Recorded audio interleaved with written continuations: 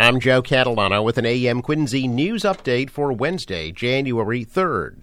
The company that runs the Marina Bay apartment complex on Victory Road in Quincy is being sued after residents complained about water leaks, faulty balconies, and mold in the building.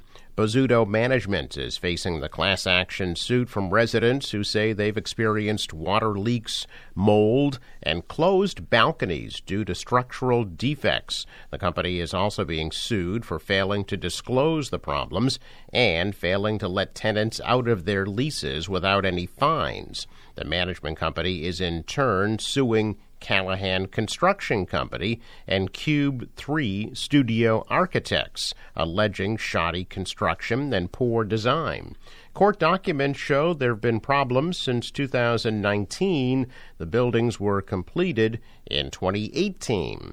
Rents there average around $3,000 per month. The cases are pending in Norfolk Superior Court.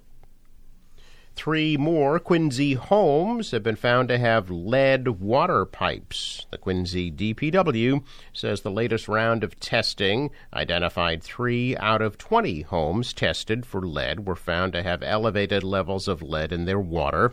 The city has been working to identify and replace all of the private lead water service lines in the city since 2016. And to date has replaced about 350 private water service lines. City has also replaced all of the water fountains and sinks in Quincy public schools to eliminate lead water service. When a lead service line is found, the property owner is notified and is urged to work with the city to replace the lead pipes. Officials say less than 1% of Quincy homes are believed to have lead water service lines remaining. Abington firefighters helped a mother and her new baby ring in the new year. At around 2 a.m. on New Year's Day, the Abington Fire Department got a call that a woman was in labor in the parking lot of Lowe's along Route 18. When firefighters arrived, they found Renee and Justin Townsend with their new baby in the back seat of their pickup truck. The Townsends were driving to South Shore Hospital when they realized the baby was coming and pulled over and called for help. First responders helped the mom and baby, and both are doing fine. The parents are still choosing a name for their baby. Workers in several New England states are looking forward to a bump up in the minimum wage in 2024, while advocates in Massachusetts are pushing a ballot question aimed at phasing out the state's sub-minimum wage of $6.75 per hour for tipped workers. Massachusetts' minimum wage will remain at $15 per hour in 2024, although there is a campaign to hike the wage again to $20. The New England states are among 20 raising minimum wages for workers, further widening the gap between state requirements and the federal minimum wage, which has been static at $7.25 an hour since July of 2009. In several states, the new minimum will more than double that rate. In Massachusetts, advocates are pushing a ballot question that would phase out the state's service rate, which lets restaurants pay workers $6.75 an hour if tips make up the difference between that and the state's $15 minimum wage. Under the question, the service rate would end by 2029. Organizers for the group One Fair Wage say they've collected enough signatures to clear an initial hurdle to gaining a slot on the ballot. The Massachusetts Restaurant Association opposes the question, saying the highest-paid employees in any restaurant are tipped employees, frequently averaging $20, $30, sometimes even $50 per hour. The U.S. Department of Labor in August also announced a proposed rule that would let 3.6 million more workers qualify for overtime. The proposed regulation would require employers to pay overtime to salaried workers who are in executive, administrative, and professional roles, but make less than $1,059 a week, or $55,068 a year for full-time employees. That salary threshold is up from $35,568. Well, despite top officials' claims that this fall the number of migrant families coming to Massachusetts was decreasing, thousands of families continue to apply for placement in the state's emergency shelter system. Since November 10th, 1,393 families have applied to live in emergency assistance housing, according to the Healy administration. The number of homeless families in need of shelter has exploded in the past year, largely driven by an influx of immigrants coming into the country illegally but unable to work under federal immigration laws. With the state on the cusp of its coldest months of the year, Emergency Assistance Director Scott Rice said the trends are going down for families coming to the Bay State. The number of applicants into emergency shelter began steadily rising in late 2022 and picked up speed last spring and summer. Despite a state right-to-shelter law, Governor Healy unilaterally capped the shelter system at 7,500 families this fall. That wait list has also been rising, jumping from 242 on December 12th until 391 by December 28th.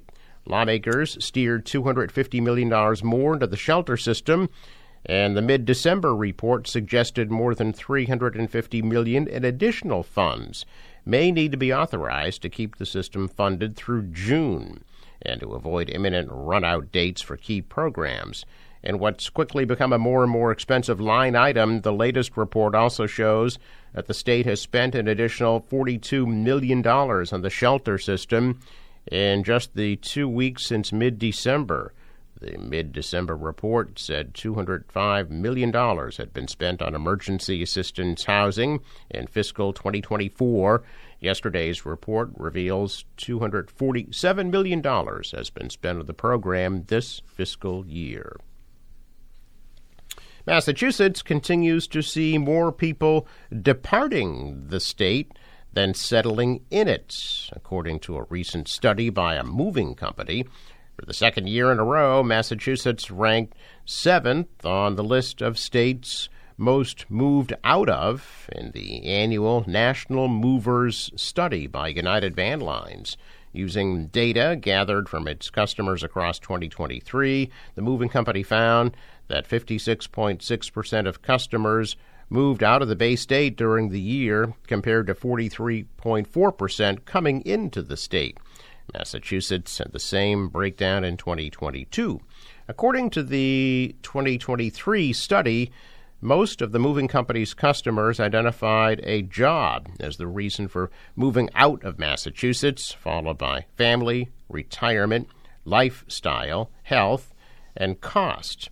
Massachusetts followed behind California, Michigan, New York, North Dakota, Illinois, and New Jersey in the category of top outbound states for 2023. Massachusetts may be losing more residents than it's gaining, but another New England state seeing the opposite trend, according to the study. For the third consecutive year, more residents moved to Vermont than any other state, according to United Van Lines. Well, the drawing for presidential primary ballot order in Massachusetts was held yesterday, with Dean Phillips and Chris Christie coming out on top. Phillips will appear atop the Democratic primary ballot, followed by Joe Biden and Marianne Williamson. Biden's name was submitted for the ballot by the chair of the Massachusetts Democratic Party.